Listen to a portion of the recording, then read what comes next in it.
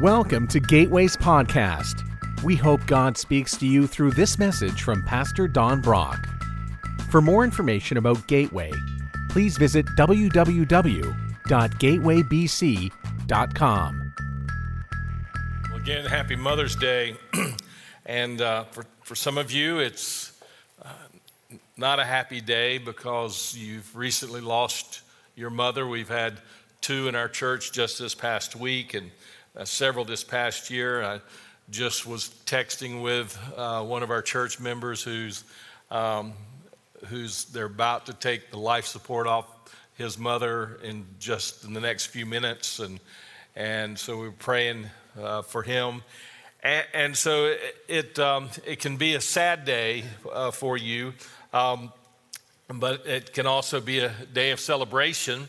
I was in High Point this week, or at the end of this week, to take my mom to the doctors to see about her ears, get those checked, and she's 91 years old. And when we went to check in at the doctors, they asked to see her driver's license, and she still has it, which makes me nervous. We finally, just about a couple of months ago, got her to give up her car, but I had to be sneaky about that.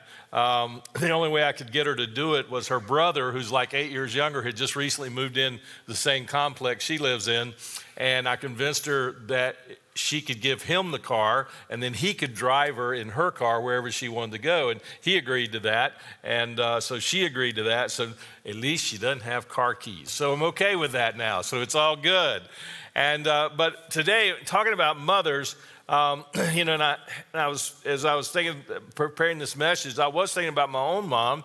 When she was 35 years old, her husband passed away, and she had a 16-year-old daughter, a 12-year-old son, and an 8-year-old son. And she had to tackle this thing of parenthood all by herself.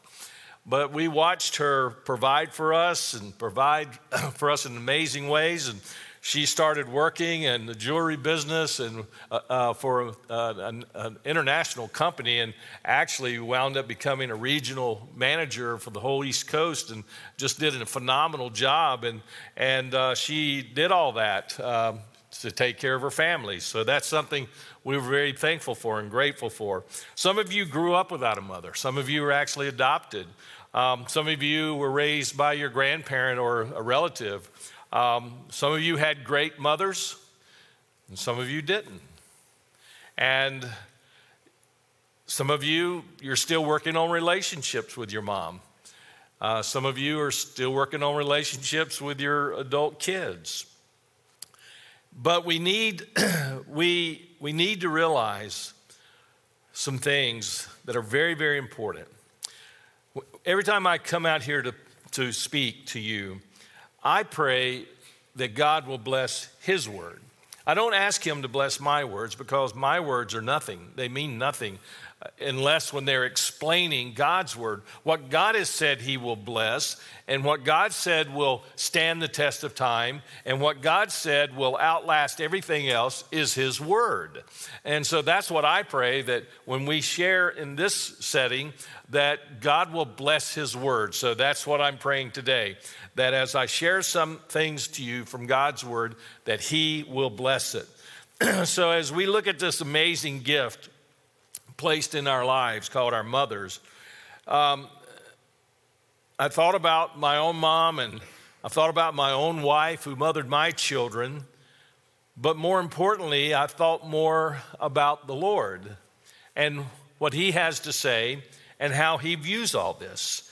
And so I began to think about the qualities that moms have to enrich our lives, and then I saw how God not only is our Heavenly Father, but He's also our complete parent.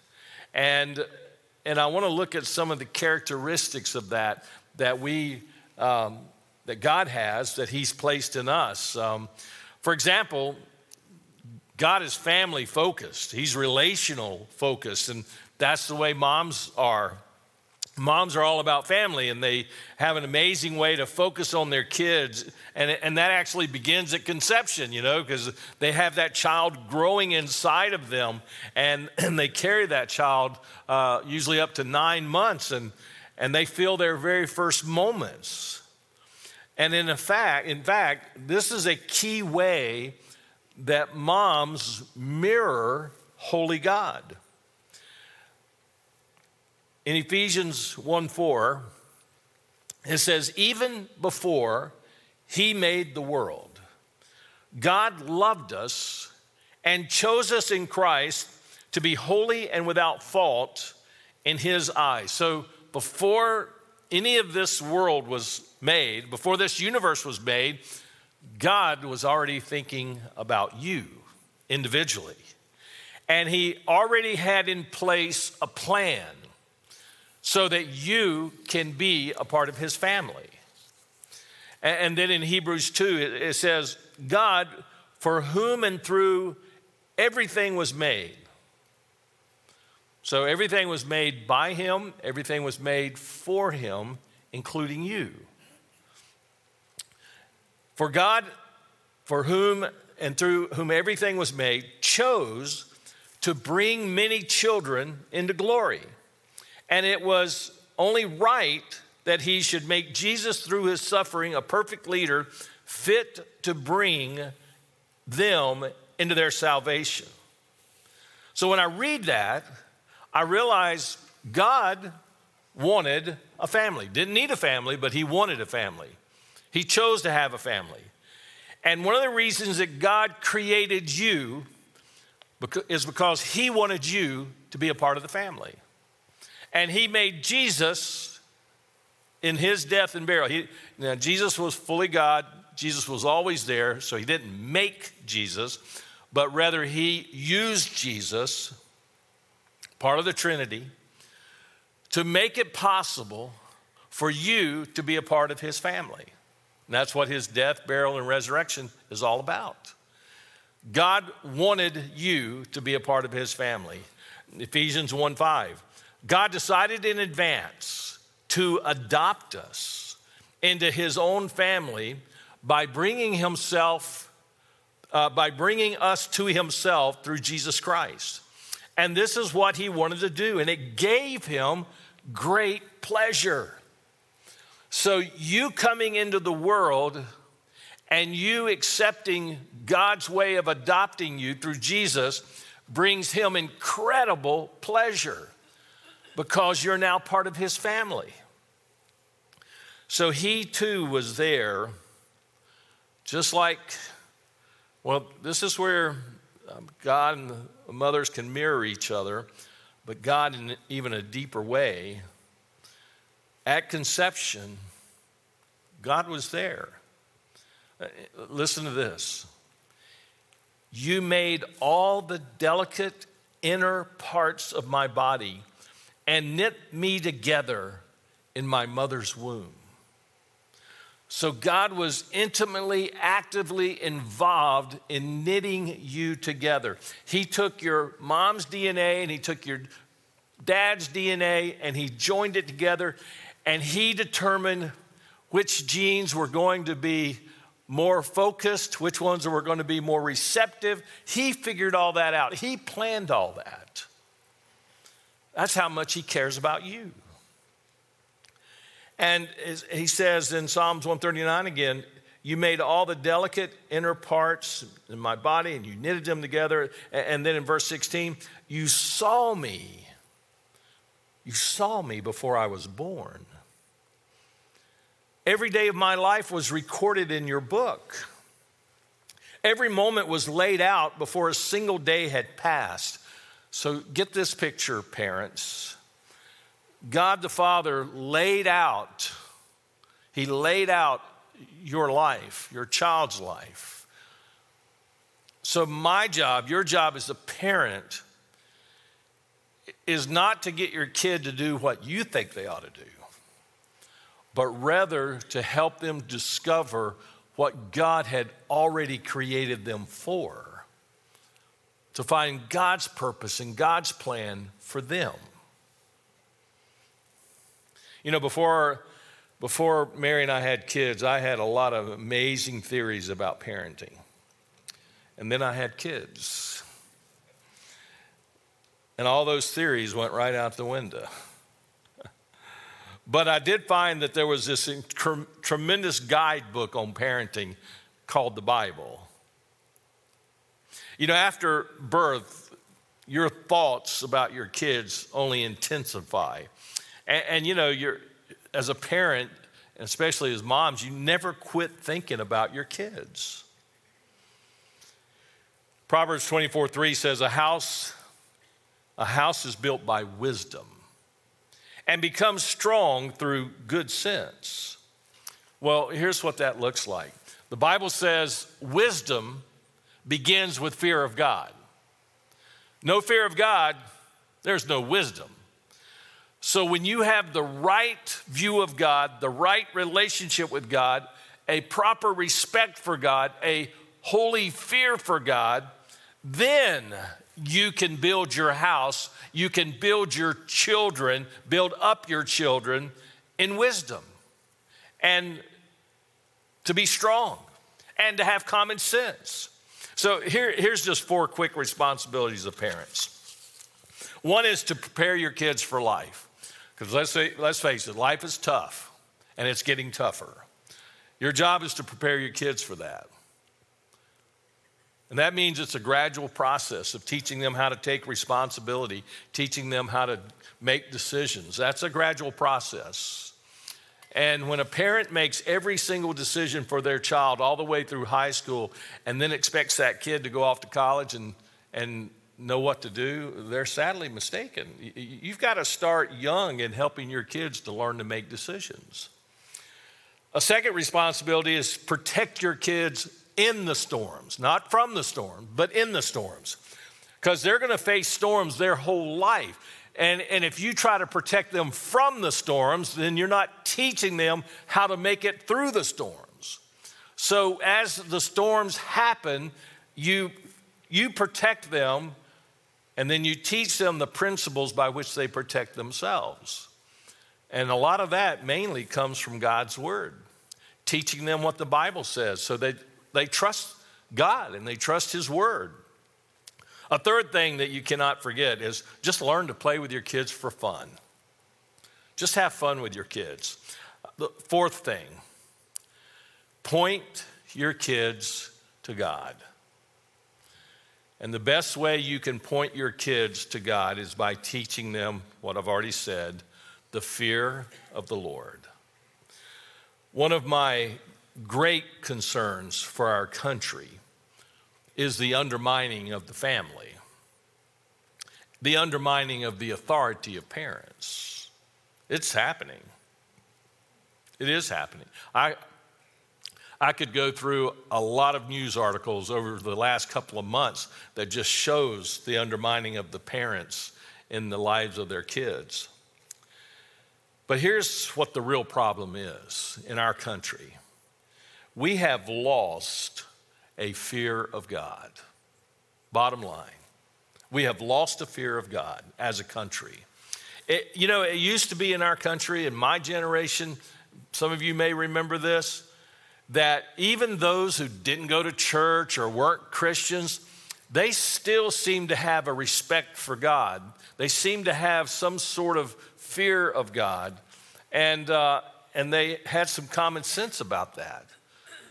But we're seeing that less and less and less. I'm seeing less people could care less about who God is or what he thinks.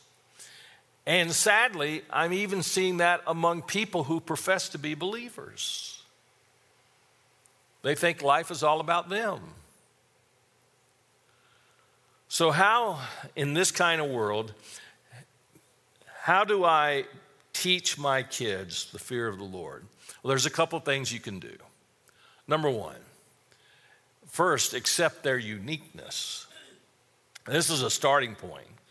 I have to recognize and value their individuality. Each child is different, unique. Even if they're twins, they're unique and different. In 1 Corinthians, it said, God works in different ways, but it is the same God who does the work in all of us. The Bible is telling me that God intentionally makes each of us different.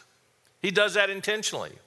And I think the reason he does that, the world would be incredibly boring if we were all the same. I mean, we need unique personalities and unique skill sets and abilities. And one of the greatest tasks of parenting is helping your child realize that they are unique, that they don't have to compare themselves to someone else because they're unique. They're an original. And God does not intend for them to be a carbon copy.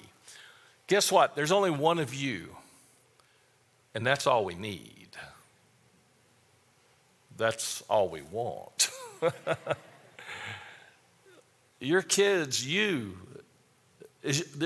unique, so you're not a carbon copy. Don't compare yourself to others. In Galatians 6:4, it says, pay careful attention to your own work, for then you will get satisfaction of a job well done, and you won't need to compare yourself to anyone else.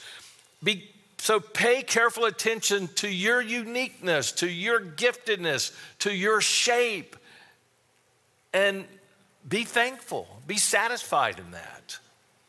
And I really think that parents struggle with this one. I think parents feel the pressure of getting the kids to conform. There's peer pressure, there's the advertising pressures, there's pressures to conform to be like everybody else, and then there's the pressure of comparing. And we've made comparing a science. But you're unique, and no one can be like you, so why compare? I never did like the IQ test because they just do some arbitrary comparisons, plus I never really did good on them. So that's why I really didn't like them. But there are different kinds of intelligence that the IQ test cannot evaluate. There's artistic intelligence. Some kids are just great at art and music. There's numeric intelligence. Some kids are just great with numbers. There's mechanical intelligence. They're just great at fixing things, and they can do that. Some they have theoretical intelligence. They're good at dealing with theory and abstract things. Some have innate relational intelligence. They make great leaders. They make great counselors. They know how to connect with people. The Bible says that since we're all unique, we need to stop comparing ourselves. So as a parent, stop insisting that your kid be like you. Let them have different hobbies. Let them have different likes. The Bible says in Proverbs 22:6, direct your children into the right path, and when they are older, they will not leave it. Now, the reason I wanted to bring this one up, this is one of the most misunderstood verses in the Bible, and people misunderstand this verse and they misuse this verse.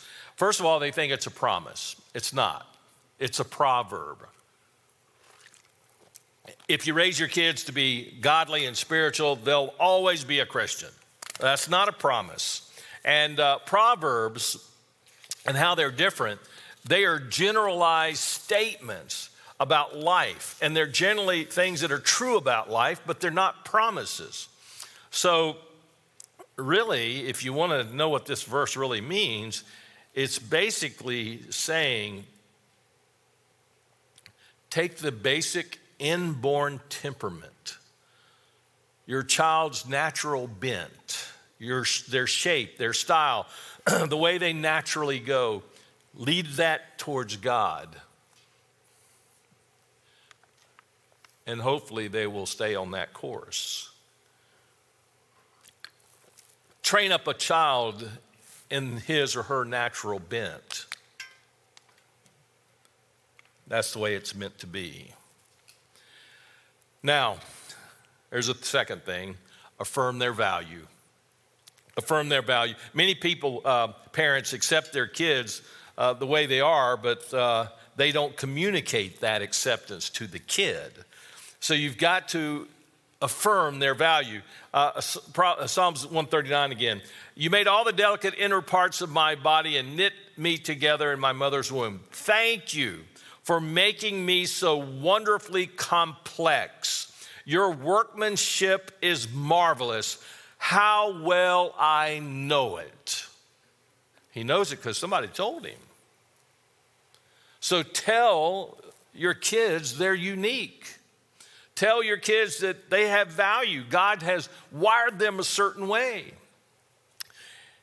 God gave value to your child before your child was born. And you should affirm that. So how do you affirm that? Well, pay attention. Give focused attention to them. Give affection, appropriate affection. Give appreciation. Learn to say thank you to your kids. Learn to say you're sorry to your kids. When you don't do something right, be quick to tell your kids you were wrong and apologize. I want to tell you, you talk about learning a life lesson from that. Proverbs 12:25 says, worry weighs a person down.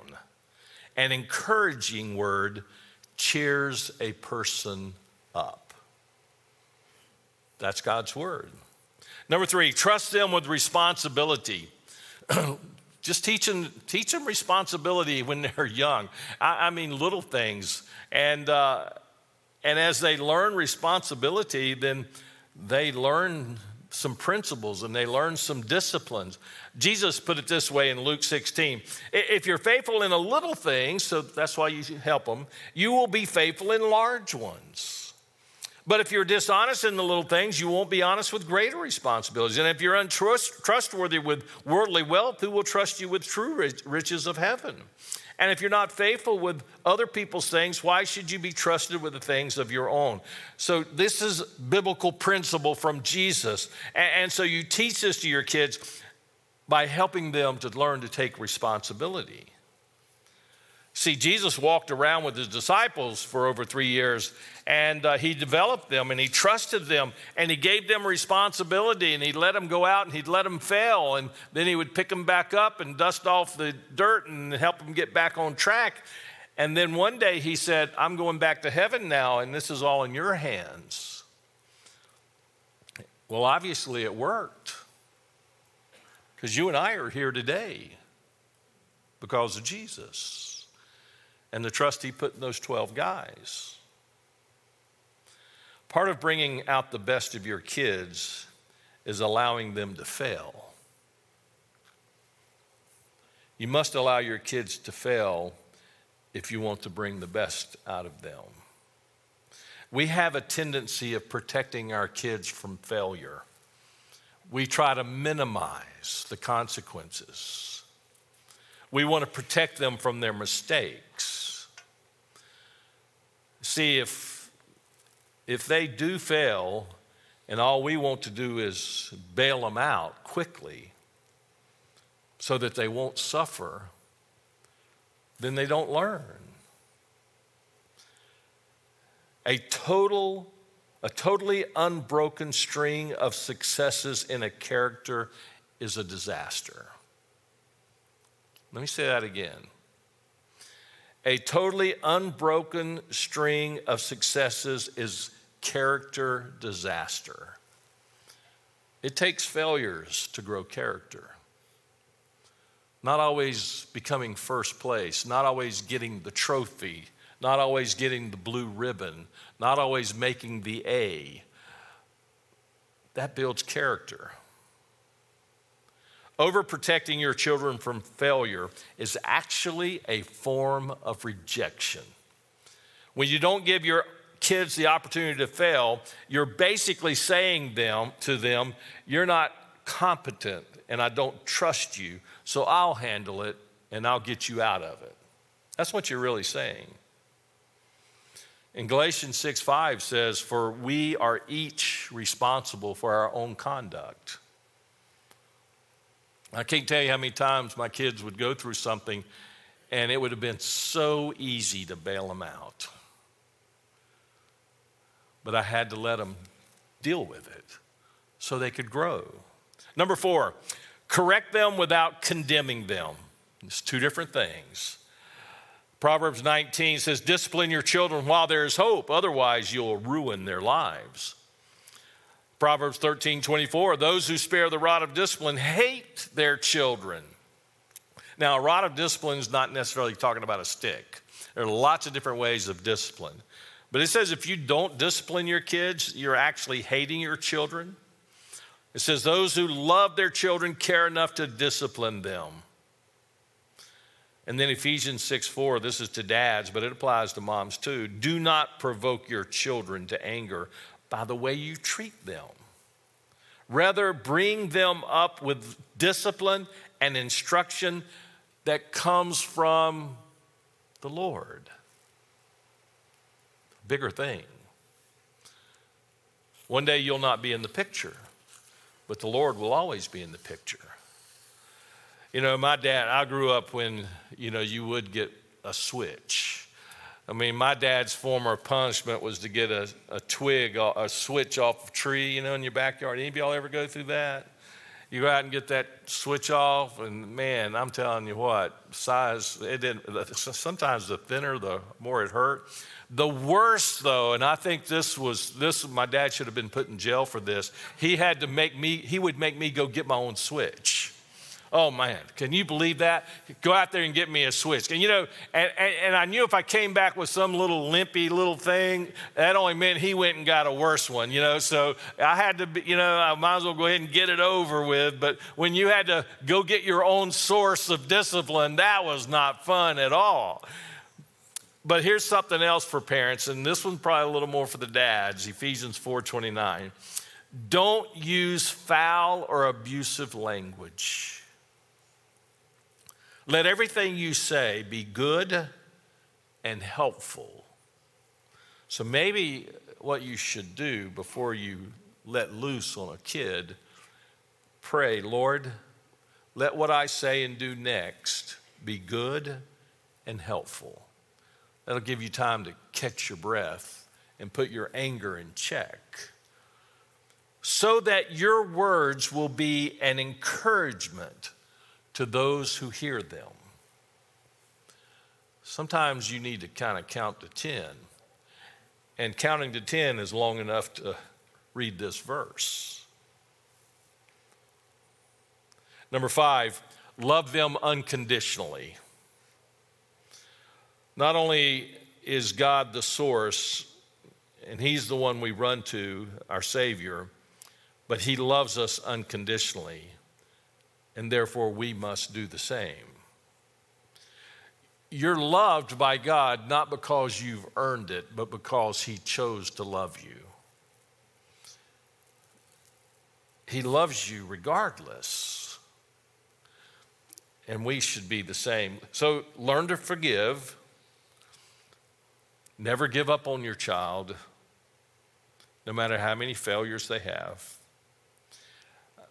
And I want to tell you, if you really want to know the key to being a great parent, is be a godly person yourself. And that begins by accepting Jesus as your personal Lord and Savior. You begin with Him personally. That's your journey to being a godly parent. And then grow as a believer. I want to share something that a friend of mine wrote, and I thought it was right on target. What if it really is an upside down kingdom? The Bible says that. We're an upside down kingdom because He says things like the first will be last and the last will be first. The greatest among you will be the least among you. So that sounds like an upside down kingdom. He said, what if it's not the famous, the fast and the flashy, but the unknown and unseen? Those who die to themselves and serve others day in and day out over the course of a lifetime. They're the greatest ones. The greatest ones are the unknown and the unseen. Those who die to themselves and serve others day in and day out over the course of a lifetime.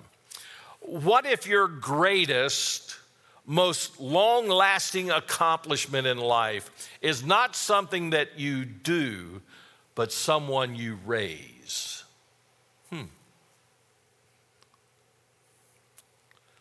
What if your first and foremost group of disciples is your own family? What if they are the greatest in the kingdom? What a privilege it is to be a parent.